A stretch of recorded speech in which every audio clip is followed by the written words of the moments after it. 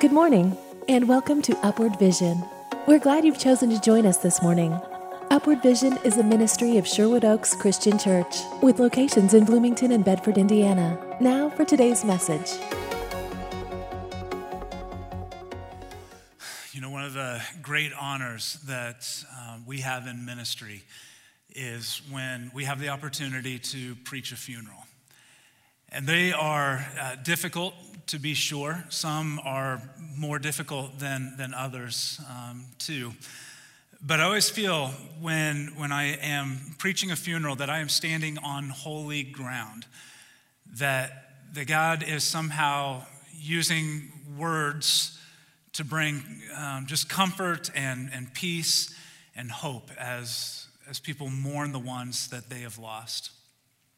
And when I meet with a family to plan out a service, one of my first questions that I ask them is, you know, what word or words would you use to describe this person that you lost, this one that you loved? And I ask that question, and inevitably what happens is I just kind of sit back and take in everything that is shared as they share the words, as they recount stories. And sometimes they share them with tears in their eyes, and oftentimes what happens is those tears become laughter as they remember all of the joy that this person brought them. And then they turn back to tears as they mourn the loss of this person that they loved. And many of you have sat in that space, and you know how healing that time can be, but also how difficult that time can be. And so as we start out today, I guess what I want to ask you is maybe a similar question. What words do you hope people use to capture your life? What words do you hope people cling to say, she was like this? If I had to sum her life up with one word, it would be this. If I had to sum his life and capture it with one word or one phrase, this is what it would be. One account, one story that I'll always remember and hang on to. In our text today, I believe that Paul gives us words that he would like to be remembered by. And I don't think that he gives these words to us for that purpose, but I don't know that there are any better words that capture Paul's life and his ministry better than the words that we are going to be studying today. And so if you have a Bible or a Bible app that you like to use, turn with me to Acts chapter 20, verse 17. Acts chapter 20, verse 17. We're going to be taking a deep dive into to some verses here in Acts chapter 20 that I think really capture the radical obedience with which Paul followed Jesus. Now, that word obedience, which is kind of our theme for today, radical obedience, that word obedience has a little bit of a negative connotation to it, doesn't it?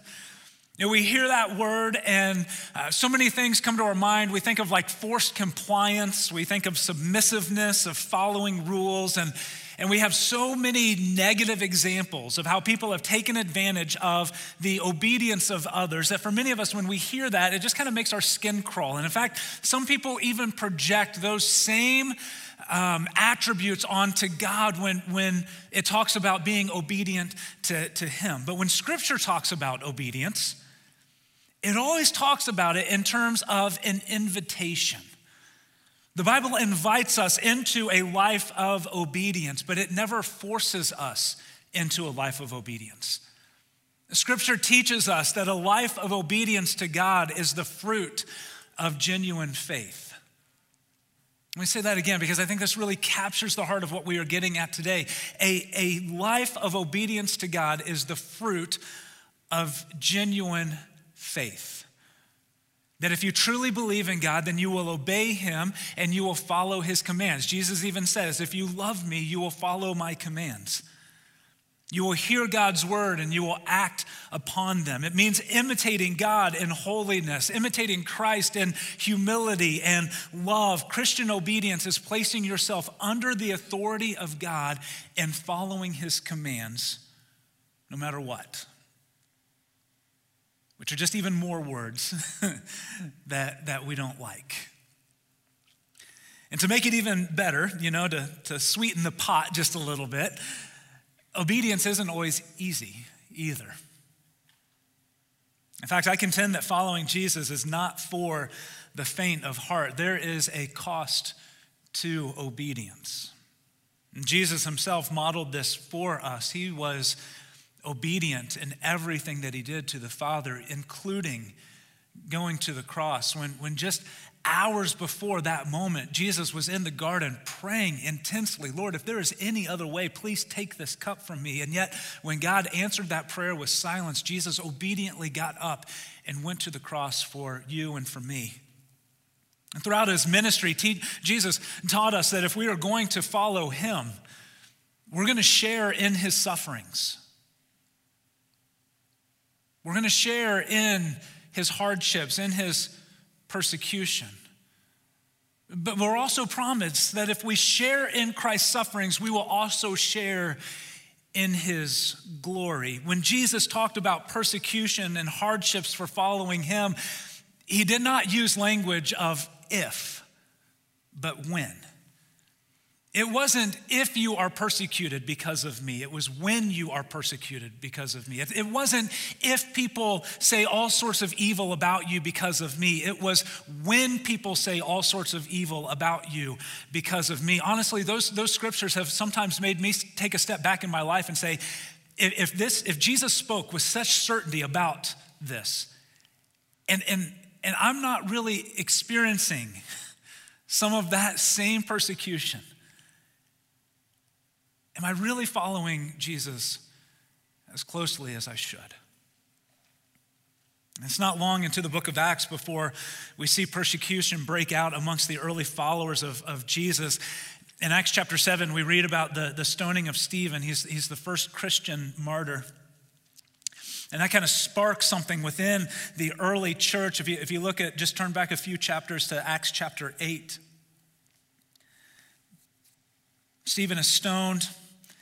And what we read in verse 1 of chapter 8 is, on that day, a great persecution broke out against the church in Jerusalem. And all except the apostles were scattered through Judea and Samaria. Godly men buried Stephen and mourned deeply for him. But Saul, who was overseeing the stoning of Stephen, giving his approval to it, Saul began to destroy the church. Going from house to house, he dragged off both men and women and put them in prison. The next chapter, chapter 9, Saul is continuing his journey in persecuting the church, and Jesus encounters him there, and he says, Saul, Saul, why are you persecuting me? And through this encounter with Jesus, Saul's life begins to change, and Jesus goes to a man named Ananias and says, hey, I want you to go to Saul, and I want you to baptize him. And Ananias is like, wait, don't you know who this is? Like, this is the guy who is breathing out murderous threats against us. And this is what Jesus tells to Ananias about Saul. He says, go, this man is my chosen instrument to proclaim my name to the Gentiles and their kings and to the people of Israel. And then verse 16, I will show him how much he must suffer for my name. And so Saul starts to follow Jesus, changes his name to Paul. And in the remainder of Acts, we see just how much he ended up suffering for Jesus. Just to scan through the section titles in Acts, it begins to paint the picture of the difficulties Paul faced. Acts chapter 16, Paul and Silas in prison. Acts 21, Paul arrested. 23, the plot to kill Paul. 24, Paul's trials before Felix. Acts 27, the storm and the shipwreck. And then finally in Acts chapter 28, Paul preaches at Rome under guard. Like if someone is writing, let's just leave that up for a second. If someone is writing the story of your life, I don't know that you would want these to be your chapter titles, right? Like that's a pretty difficult life to have to live. But in our text today, we get the feeling that Paul knew what he was getting into. He understood the cost of radical obedience to the Lord, and he was willing to pay the price for it, for the sake of others knowing about God's love for them in Jesus. Let's look at our text, Acts chapter 20, starting in verse 17.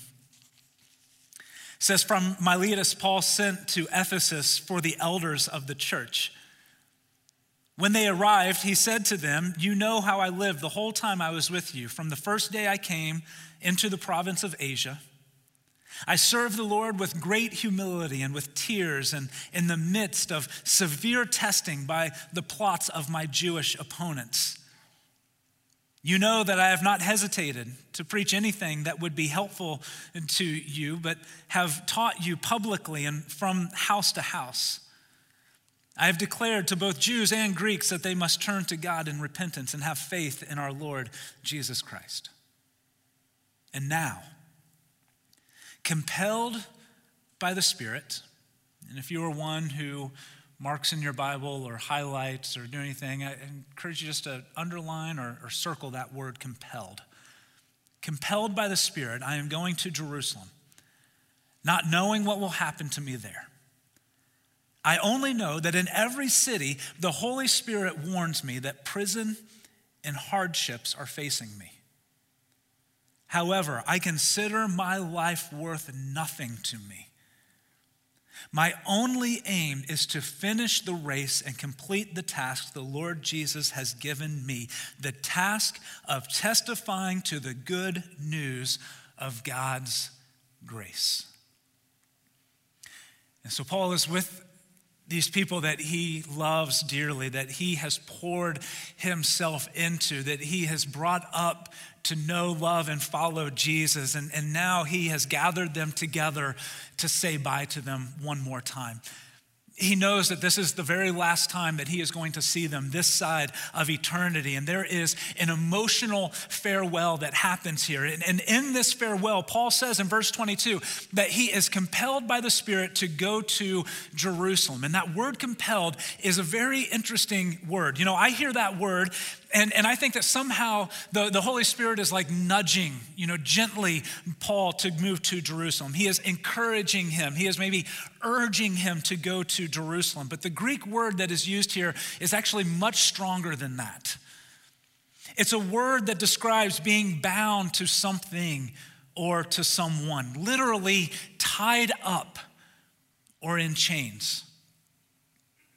Luke uses the same word in Acts chapter 12 to describe Peter when he was tied up or he was bound while he was in prison. And so what Paul is saying is that he is bound to the Spirit. Wherever the Spirit goes, Paul is going to go because he has no other choice. He is tied to the Spirit, which is what makes the next part even more confusing to my Western mind that values comfort and security above all else, and just sometimes assumes that God does too. In verse 23, Paul says that this same Spirit that he is bound to, the same Spirit that he is tied to, that wherever the Spirit goes, he is taking Paul with him. He is going with him. He says in verse 23 that this same Spirit has also warned him that prison and hardships are ahead.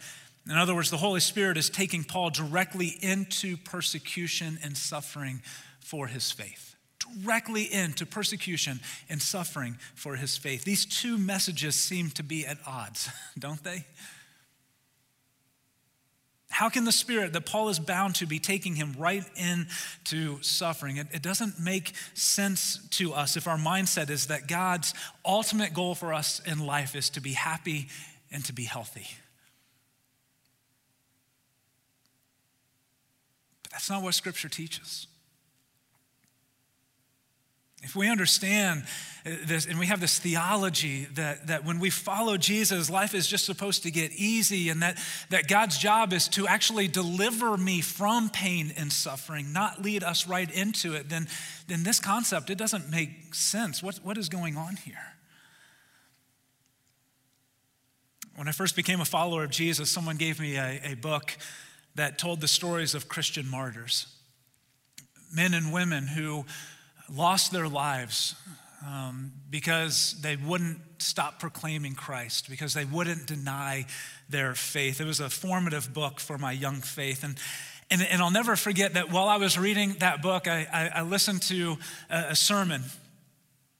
And the person preaching said, the safest place to be is in the center of God's will. And I thought, man, tell that to the people that I'm reading about in this book. Like, there was nothing safe for them about following Jesus. And this is Paul's story. Following Jesus brought him a whole lot of trouble. And yet here he is, bound to the Spirit that is moving him towards Jerusalem, where he knows that he is going to face persecution and hardship. To him, obedience and suffering were not at odds with one another. They go hand in hand. And in verse 24, Paul tells his friends and us why he is willing to suffer for the sake of the gospel. He says this, I consider my life worth nothing to me. My only aim is to finish the race and complete the task the Lord Jesus has given me, the task of testifying to the good news of God's grace. You see, the reason why Paul was willing to face the dangers in Jerusalem is because his ultimate aim was to finish the task that Jesus had sent him out to do. His ultimate goal was to tell others about God's love and grace for them through Jesus. To Paul, nothing else mattered. Nothing else was more important than that, including his very own life. And so Paul goes to Jerusalem, where he is ultimately arrested. He's sent to Rome. Acts closes with Paul in chains in prison for following Jesus. And we know through historical documents that he was ultimately beheaded for his faith and obedience to Jesus, living faithfully to him to the very end. You know, it just seems through the New Testament and through church history, there is this relationship between obedience and suffering that I know very little about. And I think that we all know what it's like to suffer. We have all been through hardships just of living in a broken and fallen world where life is hard and there is pain and there is suffering that we go through.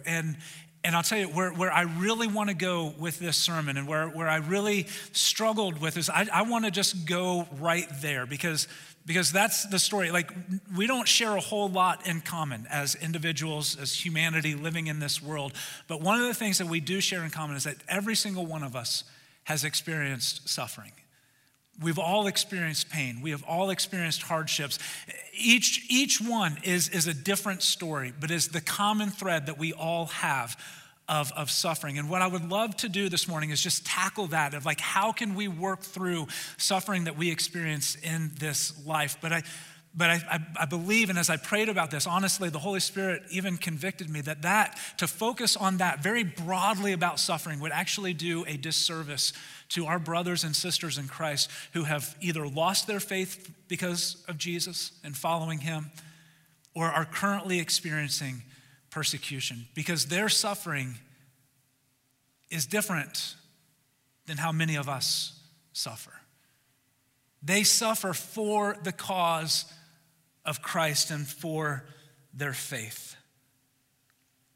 And so many of them are experiencing the same persecution and suffering that we read about in the book of Acts. We see it playing out before us today. According to an article in Christianity Today earlier this year, every day 8 Christians worldwide are killed because of their faith. Every single day. 8 Christians are killed because of their faith in Jesus. You add that up over the course of a year, and that is our entire congregation at all campuses, West, Bedford, Iglesias, Savannah, here at East, being martyred for their faith. Every week, 182 churches or Christian buildings are attacked. Every month, 309 Christians are imprisoned unjustly because of their faith. 1 in 8 Christians worldwide faces persecution for their faith. When you only isolate into Asia, that number jumps to 2 out of every 5. 40% of our brothers and sisters in Christ in Asia are being persecuted because of their faith. Persecution is so prevalent in the Chinese underground church that they measure the qualifications of their pastors not by how much time they have spent in seminary, but by how much time they've spent in jail for preaching Christ. And because of the university and our incredible international ministry here at Sherwood Oaks, these stories aren't just happening overseas. They're not just happening in far off places to people that we will never meet. We are hearing reports of persecution happening to folks who have found Christ right here within the walls of our church, to men and women who were baptized in these very waters. For many of these students, putting their faith in Christ is not a simple or a safe decision. There is real potential for them to lose relationships with family and friends, to miss out on job opportunities in their home country, even to have to live in fear of their safety and their very lives because they follow Jesus. One student who was baptized at Sherwood Oaks shared stories of people in his home country disappearing when they began to show interest in the Christian faith. Gone. Nobody has any idea where they went or what happened to them.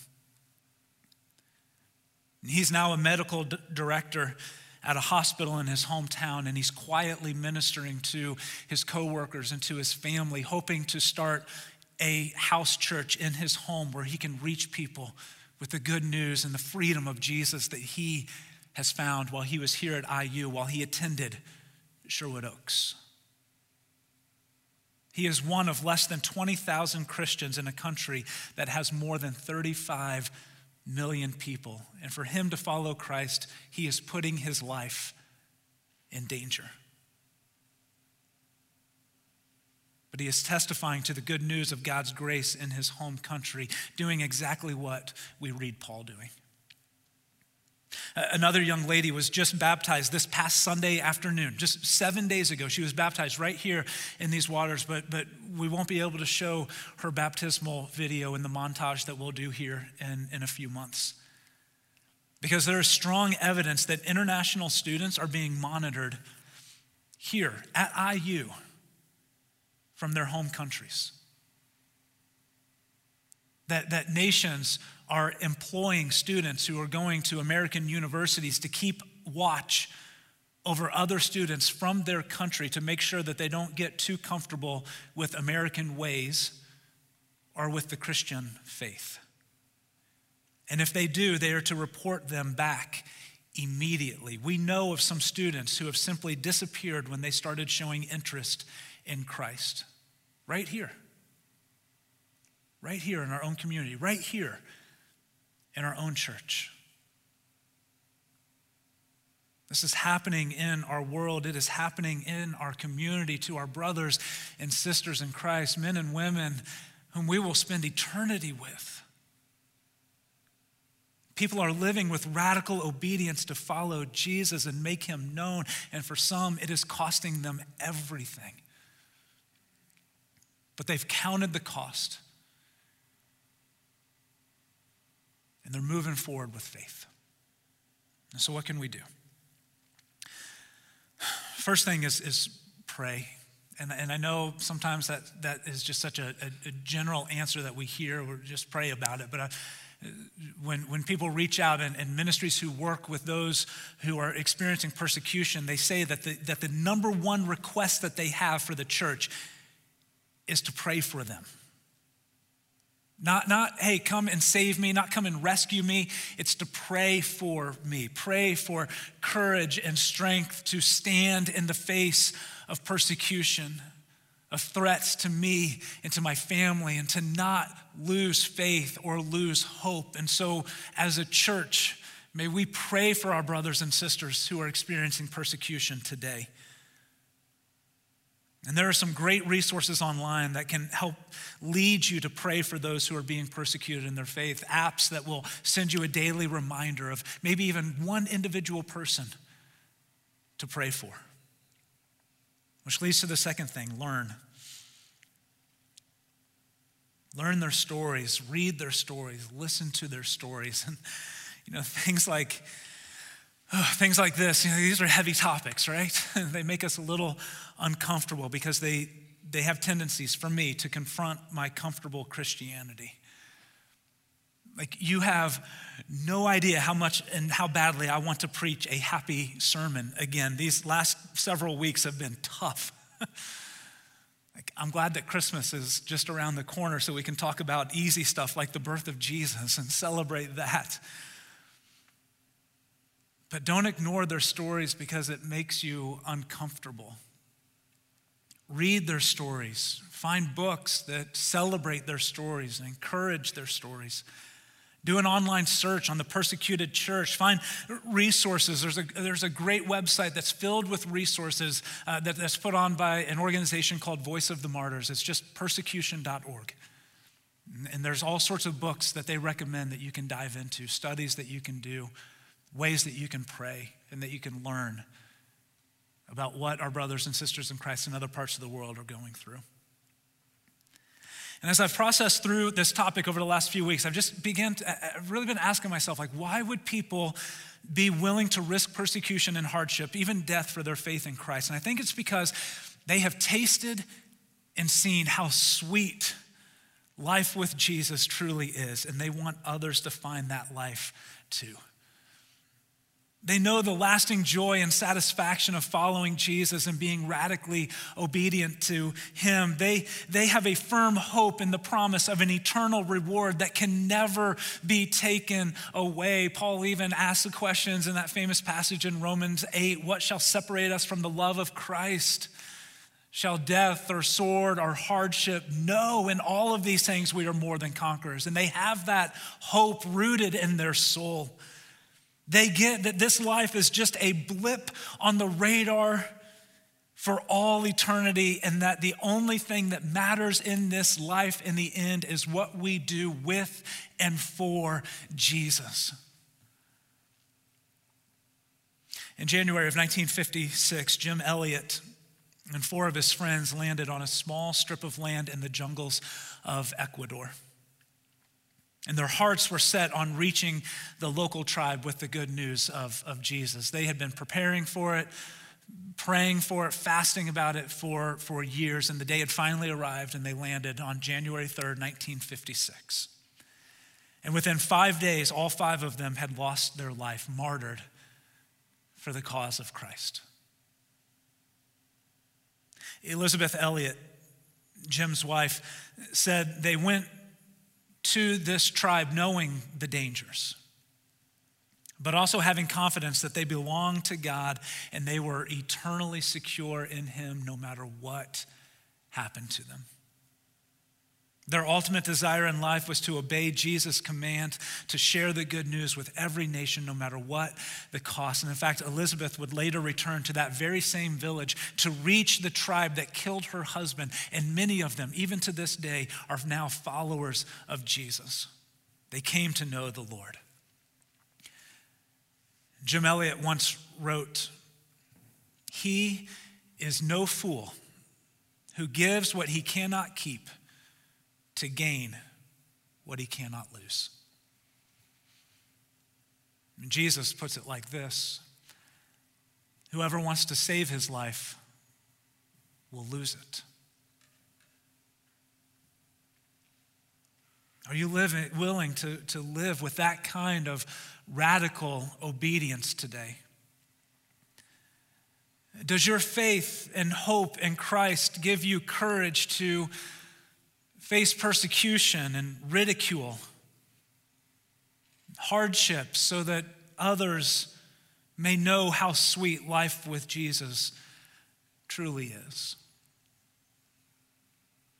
Following Jesus is not for the faint of heart. It is daily taking up your cross to follow him, to share in his sufferings. But the hope that we have as followers of Jesus is that there is far more to this life than what we see and we experience here and now. May we be a church that obediently testifies to the good news of God's grace, no matter what the cost, no matter what our culture may say against us. We stand on the word of God and proclaiming to make Christ known in our community and to the nations. And may you find, as Paul did, that to live is Christ and to die is gain. This has been Upward Vision, a ministry of Sherwood Oaks Christian Church. With locations on the east and west sides of Bloomington and in Bedford, Sherwood Oaks has a worship service to meet your needs. To receive a free copy of today's message or for more information about any of our locations and service times, go to socc.org/messages. Thanks for joining us. Continue to look to God this week as you maintain the upward vision.